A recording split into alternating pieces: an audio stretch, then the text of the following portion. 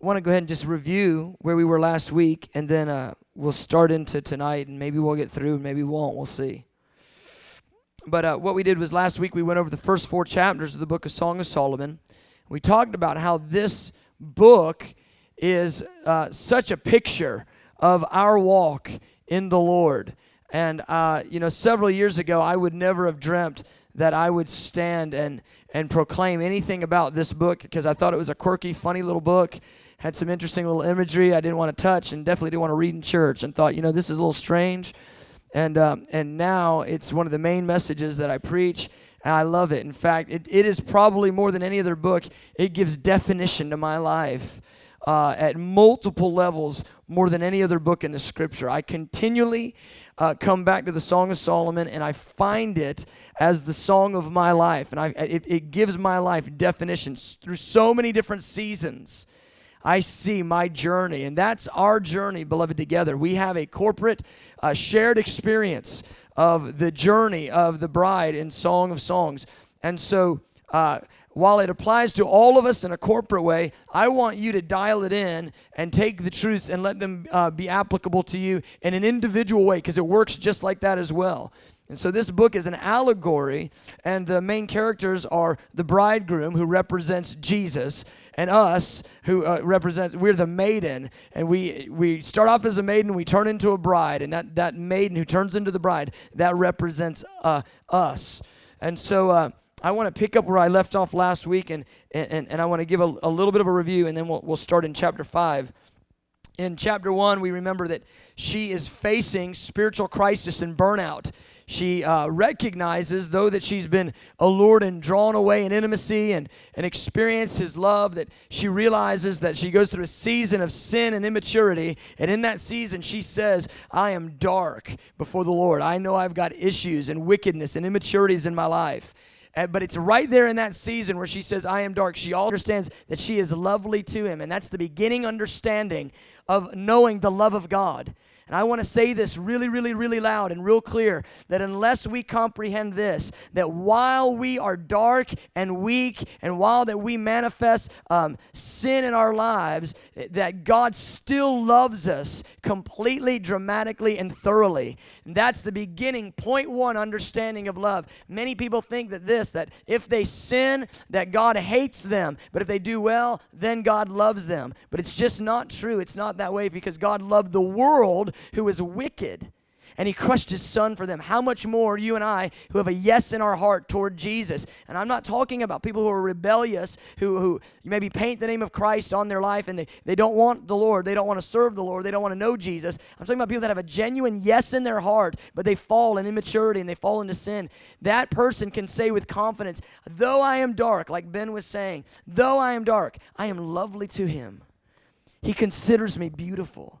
And that's the point 1 beginning of understanding love. And that's where the maiden starts off in chapter 1. Well, what does he do? He comes to her in that state of darkness and brokenness, and he begins to draw her away in intimacy. And he begins to tell her how he thinks about her and how he feels about her. And he relates to her, and he always says 2 things whenever he speaks to her. In fact, throughout the whole book, he says one of 2 or both of these things. He says, you are beautiful and you I love. He says in all sorts of different ways, but whenever he speaks to her, he says, you look good and I like you. And that's the way God relates to us. You look good and I like you. And so he begins to tell her the way that he feels about her. And it's the revelation of his emotions toward her that begin to bring her out of this spiritual crisis of manifesting, sin and immaturity and weakness. And so he draws her into rest, and he draws her into intimacy.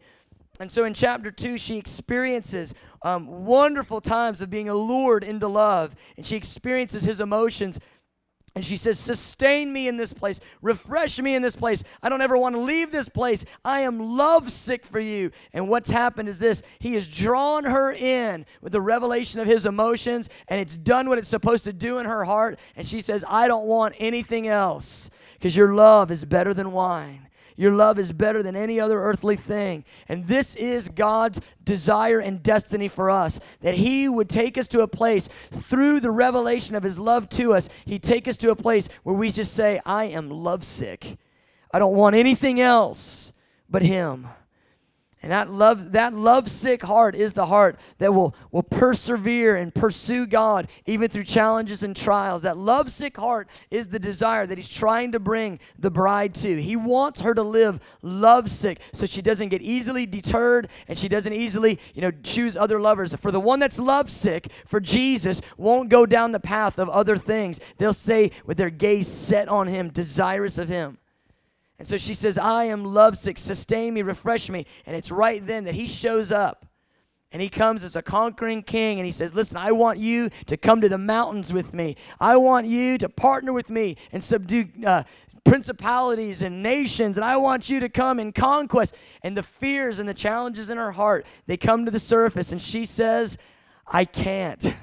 Oh, what a sad part of the story. He wants her to come partner, and she says, no, I've got gray areas. I've got issues. I have unresolved things. I've got dark areas, and I can't. And she goes, you just go to the mountains. And she says, go to the mountain of Bether, which is the mountain of separation. So she says, I can't go with you. And then in chapter 3, what happens? She gets this season where he gently withdraws his presence from her, to sort of stroke that chord of love sickness in her heart, to cause her heart to long for him again. And she comes to the revelation of this, that it's better outside of the boat with Jesus than in the safety of the boat with the disciples. It's better to be walking on the water with Jesus than in the supposed safety of whatever the comfort zone is. And so she says, oh, I don't ever want to do that again. And when she finds him, she says, I would not let him go. And that little season of divine discipline, it works what it's supposed to do in her heart.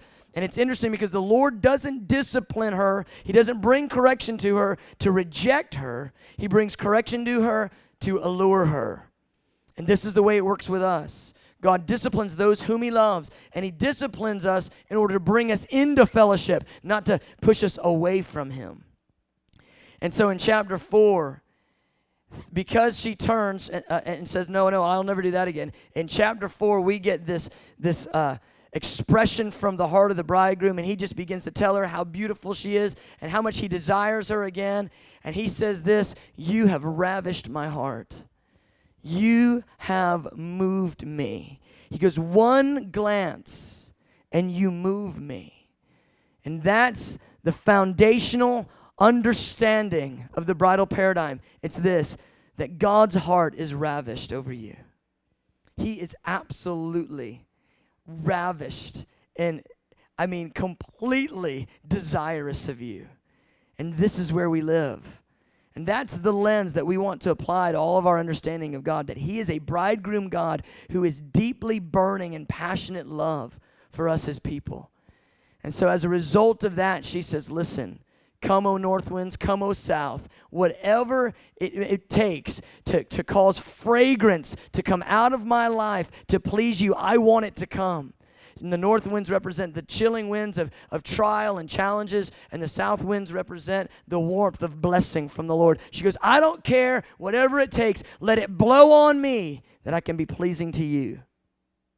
So there it is. That's the first 4 chapters of Song of Solomon in 7 minutes. You just got them. Yay. So we pick it up in chapter 5, verse 2. And what happens in chapter 5... to me, this is the most dramatic part of the song. 5, verse 2. She says, I sleep, but my heart is awake. It's the voice of my beloved. He knocks, saying, open for me, my sister, my love, my dove, my perfect one. Look at how much language he's using to draw her in. He goes, my head's covered with dew, my locks with the drops of the night. What's happening here? She's again experiencing a night season, and this time, rather than her searching for him like she did in chapter 3 on her bed when he was out subduing nations and conquering mountains, this time he is speaking to her in the night and drawing her into the night. She hears his voice. She said, it's the voice of my beloved. And he begins to say things like, you are perfect. You are faithful. my love, my dove. And we found out last time that the picture of the dove is the one that's monogamous, the one that's faithful. Now, she's not done anything yet. She's not gone on any conquest yet. She simply said yes. And this is the way that the Lord relates to us. Let this completely relate to you. When I'm talking about her, I'm talking about you. He says over you, he says, you are perfect. Before you've ever done anything, before you've ever lifted a finger, the yes in your heart, he goes, you're perfect. You are faithful. He goes, my dove, oh. And he beckons her, and where does he call her? Into the night.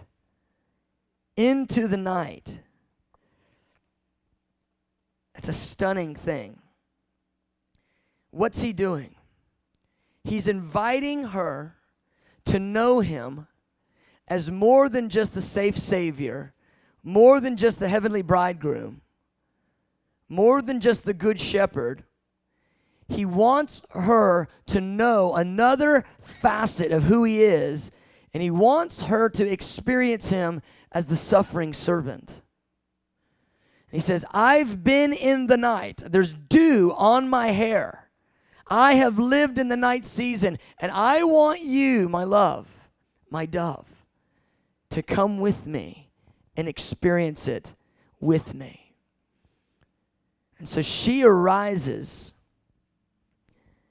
in verse 5, and she arises because she's going to go with him in another level of intimacy. But this is not what she thought. Verse 5 says, I arose to open for my beloved, and my hands dripped with myrrh, my fingers with liquid myrrh on the handles of the lock. Some believe it's this, that as he knocked and as his hand was on the door, that the liquid myrrh went through upon the other side. And so when she touched it, the myrrh got on her. Because he showed up with the fragrance of death. Myrrh is the burial spice. It's also the wedding ointment. It's both realities. And so she arises and she touches the door latch, and it's got myrrh on it. She's going to experience him in a way she never dreamt. She said, I opened for my beloved, but my beloved had turned away, and he was gone. My heart leapt up when he spoke, and I sought him, but I could not find him. I called him, but he gave me no answer. What we have here pictured is what the Desert Fathers, who are a group of monks who would go out in around 1000 A.D., they would find themselves out in the desert areas of Egypt, seeking the Lord in the place of the wilderness because they wanted to know God intimately without any other distractions. And the Desert Fathers coined this phrase called the dark night of the soul. And so she is now been invited by the bridegroom to experience him in the place of the dark night. And the challenge of experiencing him in the place of the dark night is that he actually withdraws his presence again. She finds herself in the dark night. She heard his voice draw her into it, but once she gets into the night, she can't hear him and she can't see him. You know what I've come to find out? We don't really know the Lord unless we fellowship with him in the night. Unless we fellowship with him in the place of sufferings. And that's what he is calling her to do. He's calling her to experience him in the garden when the sin of the world was put upon him and he felt separation between himself and his Father for the first time. And so here's what happens. She goes out into the night, drawn by the bridegroom, and she cannot feel his presence. So many believers, when they get into a season, we call it the wilderness, we call it the dark night, but so many believers, when they come into a wilderness season where they don't sense the presence of the Lord, they immediately believe it's a Song of Solomon 3 where they're getting divine discipline and the Lord's withdrawing. But so often, it's Song of Solomon 5. And what the Lord does is he draws his presence away, not because you've done anything wrong, but because he wants to fellowship with you in a much deeper and intimate way than you've ever known him before. We love Philippians 3. We love to know him in the power of his resurrection. Philippians 3, verse 10, Paul the Apostle says, that I might know him. That I might know him in the power of his resurrection. And most preaching we hear just puts a little ... right there. Because the next two phrases are almost unbearable. That I might know him and the power of his resurrection and the fellowship of his sufferings, being conformed to his death. We don't hear very many good messages out there about being conformed to the image of his death and fellowshipping with Jesus in his sufferings. And what we want to know is we only want to know the victorious Jesus risen from the dead, but we don't want to know the Jesus that was abandoned in the place of prayer in the garden. We don't want to know Jesus who turned and all the disciples had fled and left him. And here's the thing, beloved. The Lord, because he loves us, because he wants friends, he will even give us the opportunity to know him in the place of pain, because we get to actually fellowship with him in what he experienced. And when he experienced separation of intimacy with the eternal Father, I don't think we've ever comprehended what that meant, because he is God. He leaves the throne of God, puts on skin, but lives in intimacy until this moment when God puts the weight of the sin of humankind forever. All sin past, all sin future, puts it on the man Christ Jesus. And the Bible says he sweated drops of sweat like blood. Somebody say, well, was it blood or not? Not sure, but it was serious. There is a medical condition where you can actually sweat blood, and I believe that's what happened to him. And it was through that dark night in the garden where he was just looking for some friends that would walk an hour with him in that place of travail of soul, that his friends fell asleep. And the presence of the Father began to wane. And he lived through a brutalized next 24 hours as they beat him and bludgeoned him. They ripped his beard from his face. He gave his back to those who lay the furrows through the stripe of the cat of nine tails. A whip with 9 extensions with rock or glass. In the ends, they raked it across his back till the flesh hung, and he wasn't sensing the presence of the Father. Until finally he makes the statement on the cross, my God, why have you forsaken me? See, he doesn't want that reality just to be a story that sort of gets our attention. He actually wants friends who get to know him even in that place. He wants to disclose himself fully to us. And so many believers, here's what happens. They come up to Song of Solomon 1, and they go, dark but lovely. Oh, but he does love me. In chapter 2, he says, come away, and they go, oh no, and the fear holds them back. But in 3, they get disciplined. They go, okay, whatever, I don't want to let you go. And in 4, he goes, I love you. And in 5, he goes, now experience me and know me in a way you've never known me. And so many believers get to 5, and it's too much for the soul to bear. It's too heavy. And I know that Jesus is looking for friends. Ones that will walk an hour with him in the garden. Ones that will feel the affliction of the soul that he felt. And he will withdraw his presence from us, not because he's angry with us, not because we've even done anything wrong. In fact, many times when you're not feeling His presence, it's a good sign you're doing right. He's drawing you in to fellowship. He's drawing you into intimacy.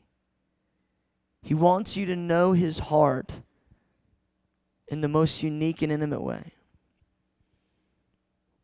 And she's in this place without hearing Him and without feeling Him. And she's feeling the pain of separation. She's not done anything to cause the separation. She's feeling the emptiness and the coldness of the night. You can't see clearly in the night. It's cold. It's damp. And in that place, what does she do? She does what she did before. She goes to find the watchman. Remember before in chapter 3, she went and found the watchman. She says, if you find him, tell me, where is he? Well, this time she goes to find the watchman. In verse 7, and she says, I'm calling him, but he's giving me no answer. You ever been there? You're praying, but it's like the prayers aren't hitting. And then she says, the watchmen who went about the city, they found me. But instead of them connecting her with him, they strike her. They struck me. They wounded me. Keepers of the walls, they took my veil from me. It's not enough that she's separated from him, but he gives her the blessedness. Blessed are those who are persecuted. He gives her the blessedness of being struck by the watchman. It's leadership. Leaders turn on her and persecute her and beat her in the dark night. She can't hear his voice. She can't see him. She's crying out. He's not answering, and she gets struck. So you thought you got wounded, and the devil was behind it. But the Lord is the one that called you into the night.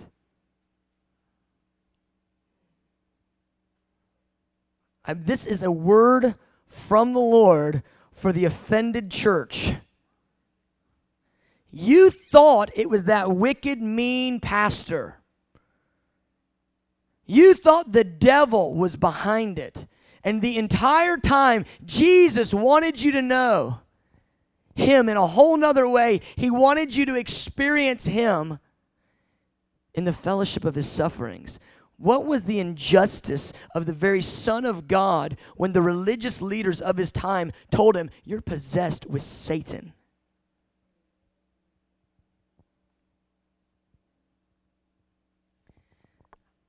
Just going to say this. Ma'am, they told you that you were Jezebel, and you thought it was the devil. And the Lord Himself called you into fellowship in the night.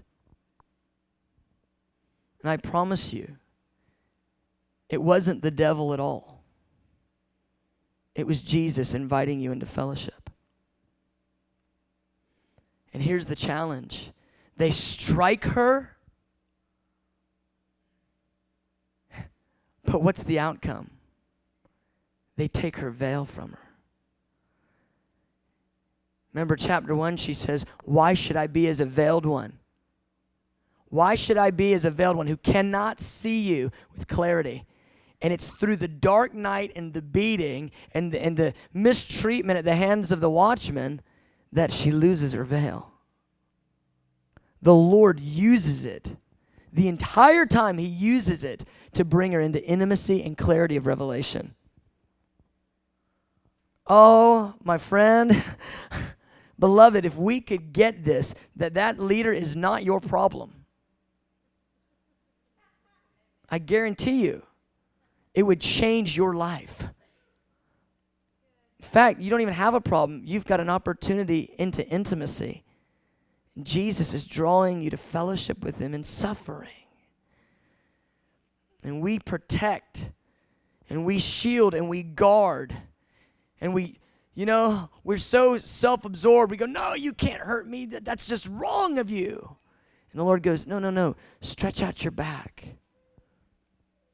Just as I did. He goes, I want you to feel it.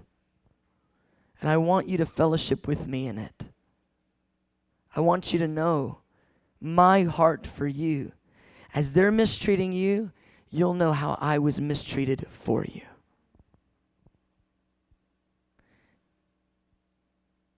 And it's in that place they take her veil.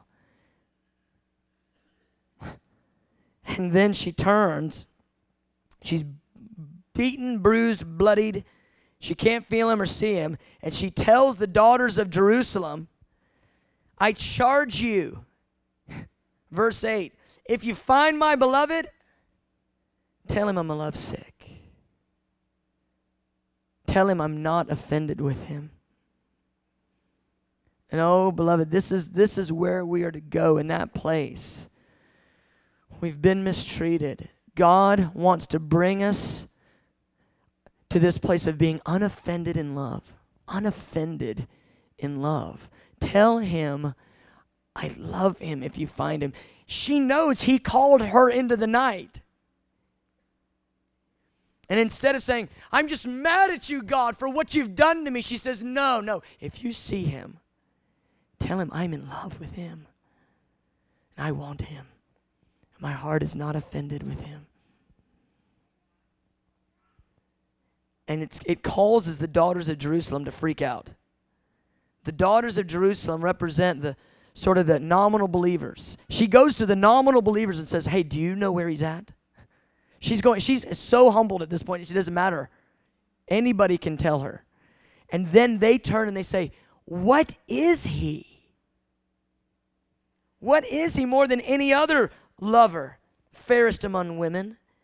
What is your beloved more than another that you tell us this?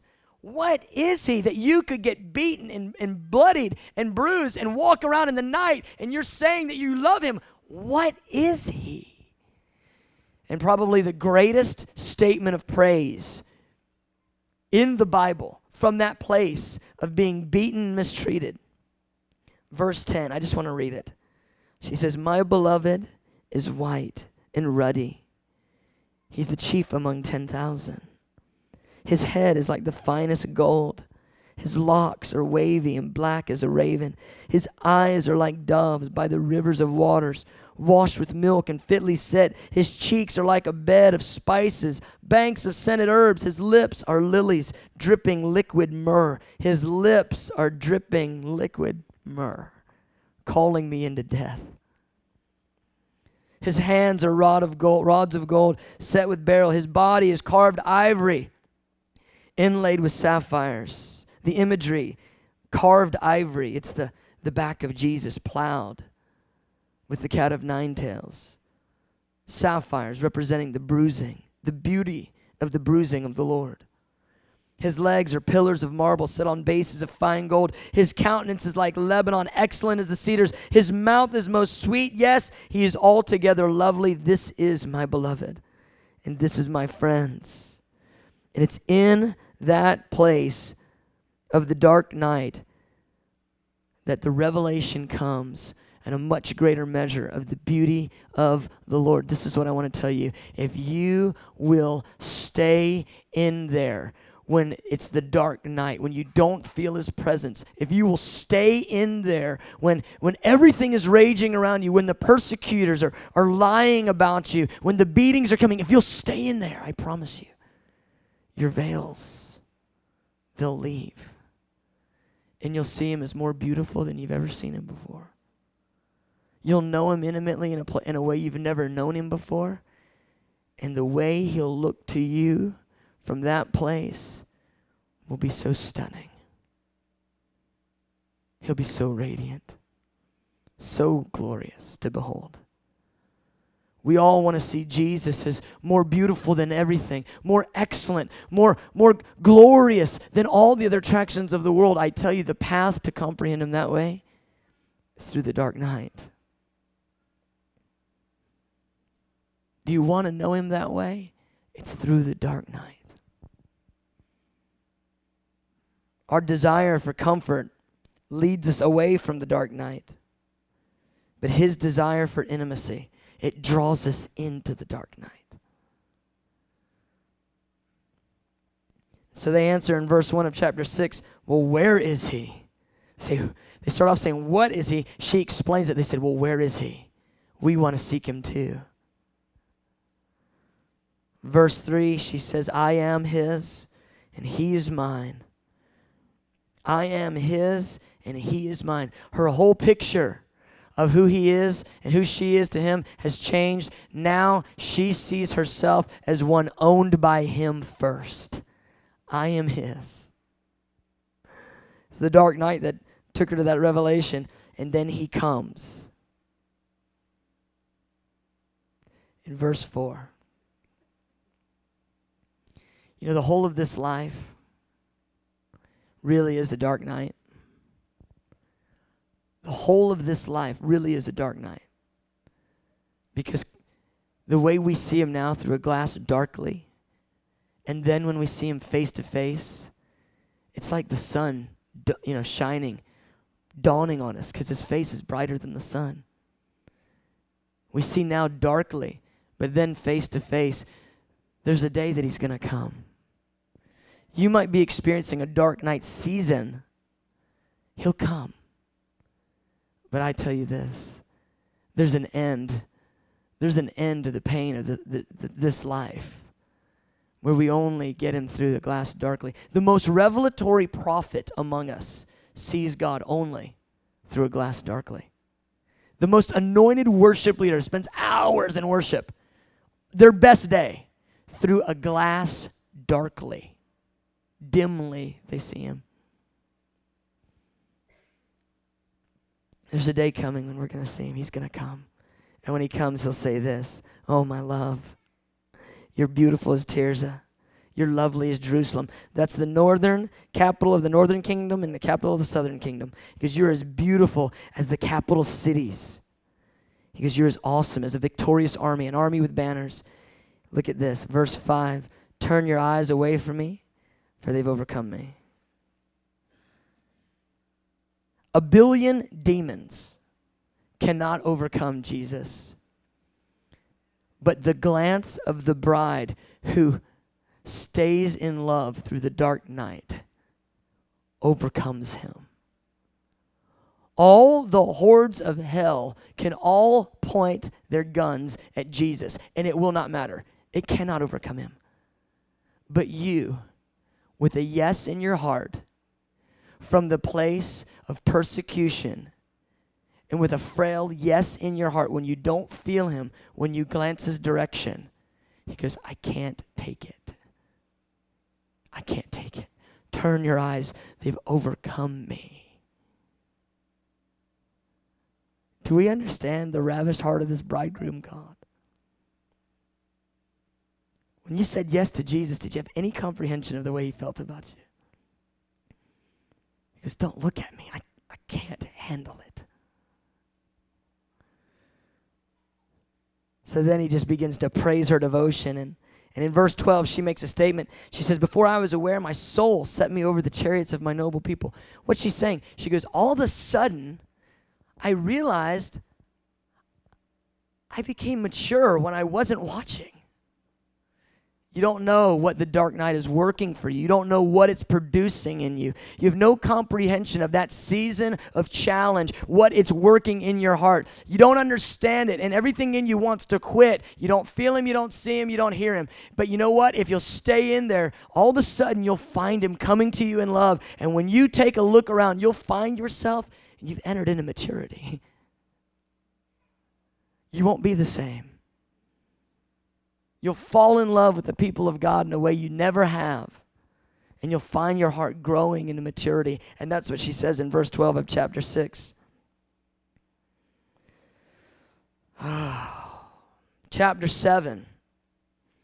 We end up with, in chapter 7, the first part of the chapter are the people of God praising her for her maturity in Christ. The end of chapter 6, we find two camps, one that loves her and one that still doesn't like her. She's just come out of persecution, and then there's this one group that says, oh, Shulamite, you are really getting on with Jesus. You're doing well. And the other group goes, oh, what is she? You know what? The Lord will always do that to his friends. The Lord will always do that to his friends. I remember I was talking to a friend, and I said, hey, you're the football team in your city, you guys got a Christian coach. I said, good for you guys. He goes, I don't think so. He goes, I know what God does to his friends.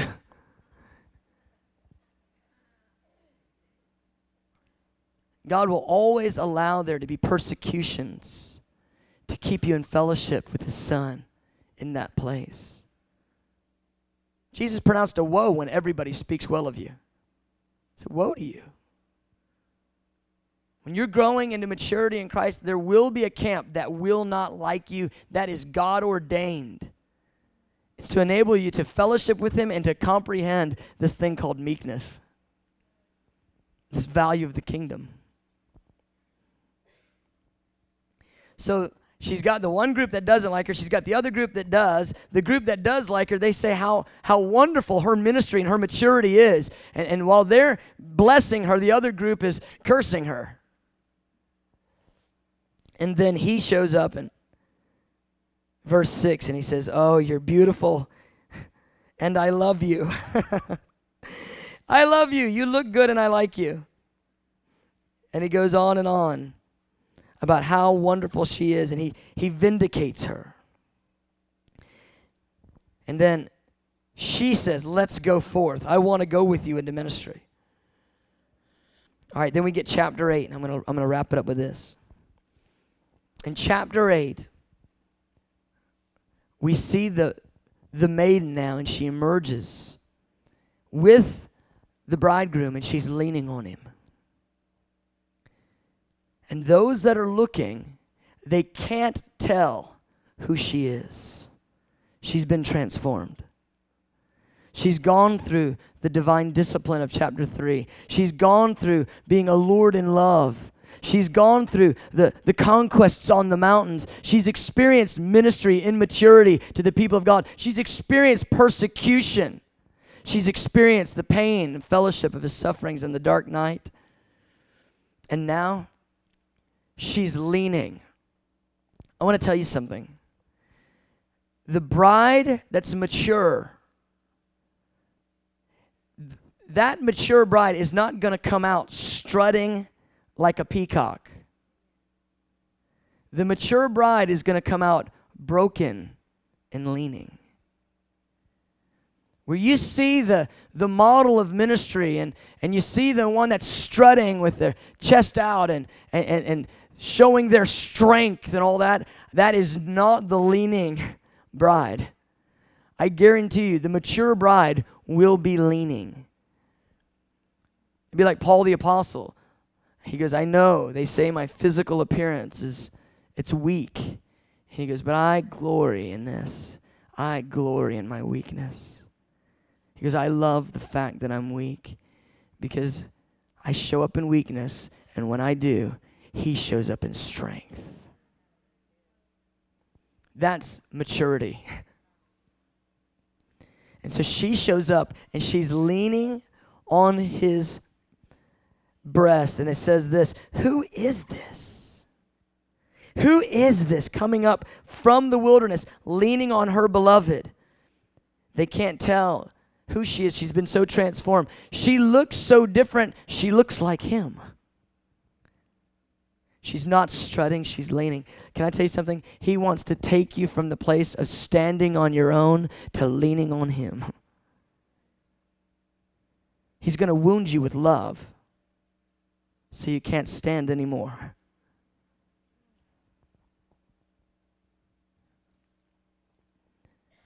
And then he says this, set me as a seal upon your heart, as a seal upon your arm. For love is as strong as death. Jealousy is cruel as the grave. Its flames are flames of fire, a most vehement flame. I like how the New American Standard says it, the very flame of God. Many waters cannot quench love, nor can the floods drown it. If a man would give for love all the wealth of his house, it would be utterly despised. The fiery seal of love is where we're going. Our hearts completely sealed, burning in love and passion for our bridegroom, Jesus. The seal on the heart and the seal on the arm, those are emblems. It's talking about an arm piece of jewelry and a necklace that hangs on the heart. And it shows the complete ownership of the bridegroom God over her life. When we come up leaning in maturity, I tell you, that's when our hearts will be sealed completely with fiery love. And this reality of the love of God is so severe. He says, you could give all the wealth of your life, he goes, that would be despised for the precious possession of knowing the love of God. He goes, this thing, he goes, it's serious. It's more cruel than the grave and death. It's stronger than those realities. The very love of God. I'm convinced of this. There is one message that will pull the human heart out of every sin and into life, and it's that God loves you. He goes, set me upon your heart. Be sealed with fire and love. And then the book ends. And in verse 13 he says, you who sit in the gardens, my companions, are listening for your voice. He goes, let me hear it. He tells her, he goes, I want to hear the prophetic proclamations of a mature bride proclaiming the gospel. I want to hear the intercessory prayers and the worship songs. I want to hear the voice of the mature bride releasing proclamations. He goes, all those around, all the companions want to hear your voice. The world is aching and longing for a mature bride sealed with love, leaning on the beloved. They want to hear the proclamation of that heart that knows love. And he goes, let me hear it. Let me hear your prayers. Let me hear your proclamations. And then she answers with verse 14. In the book of Song of Solomon, it ends the same way that the book of Revelation ends. She says, hurry, my beloved. Hurry. Be like a gazelle. Be like a young stag on the mountains of spices. She says, return, come back, and be with me, my beloved. Revelation 22:17, the Bible says, the Spirit and the bride say, come. And that's where the book ends. This is our journey, guys. This is our journey to fellowship with the heart of Jesus, the bridegroom. Not simply in intimacy, not simply in the power of his resurrection, but also even in the place of the fellowship of his sufferings. Even conformed to the image of his death. He's trying to bring us to maturity. And you know what? He loves us so much that he will not leave us in immaturity. As long as we say yes, he will take us through the beauty treatments, even if it's dripping liquid myrrh. He'll take us through it to bring us to maturity. That's the path that we're on. I love this book. I love this book. It is such a powerful commentary on the truth of the way that we live this life in Christ. Oh, I love it. I want to encourage you, if you've never spent a season in Song of Solomon, I mean, you just make it your hobby. It's just the greatest. Every line, all those lines, all of those imagery, all those lines have dramatic imagery that impact our hearts, and they draw us into revelation of the knowledge of God. All right, let's stand. God, I pray the lens, the bridal paradigm, the lens of the bridal paradigm, that it would come upon us. That even as I read the menu of these thoughts, that it would gain entrance into our hearts. We would see you as the bridegroom God who jealously desires and longs for us in intimacy, the one who loves us without regard to our weakness. Even in our darkness, you love us and you relate to us as a God who's kind and gentle, always calling us into beauty, always reminding us the way you feel. Come, Holy Spirit, come.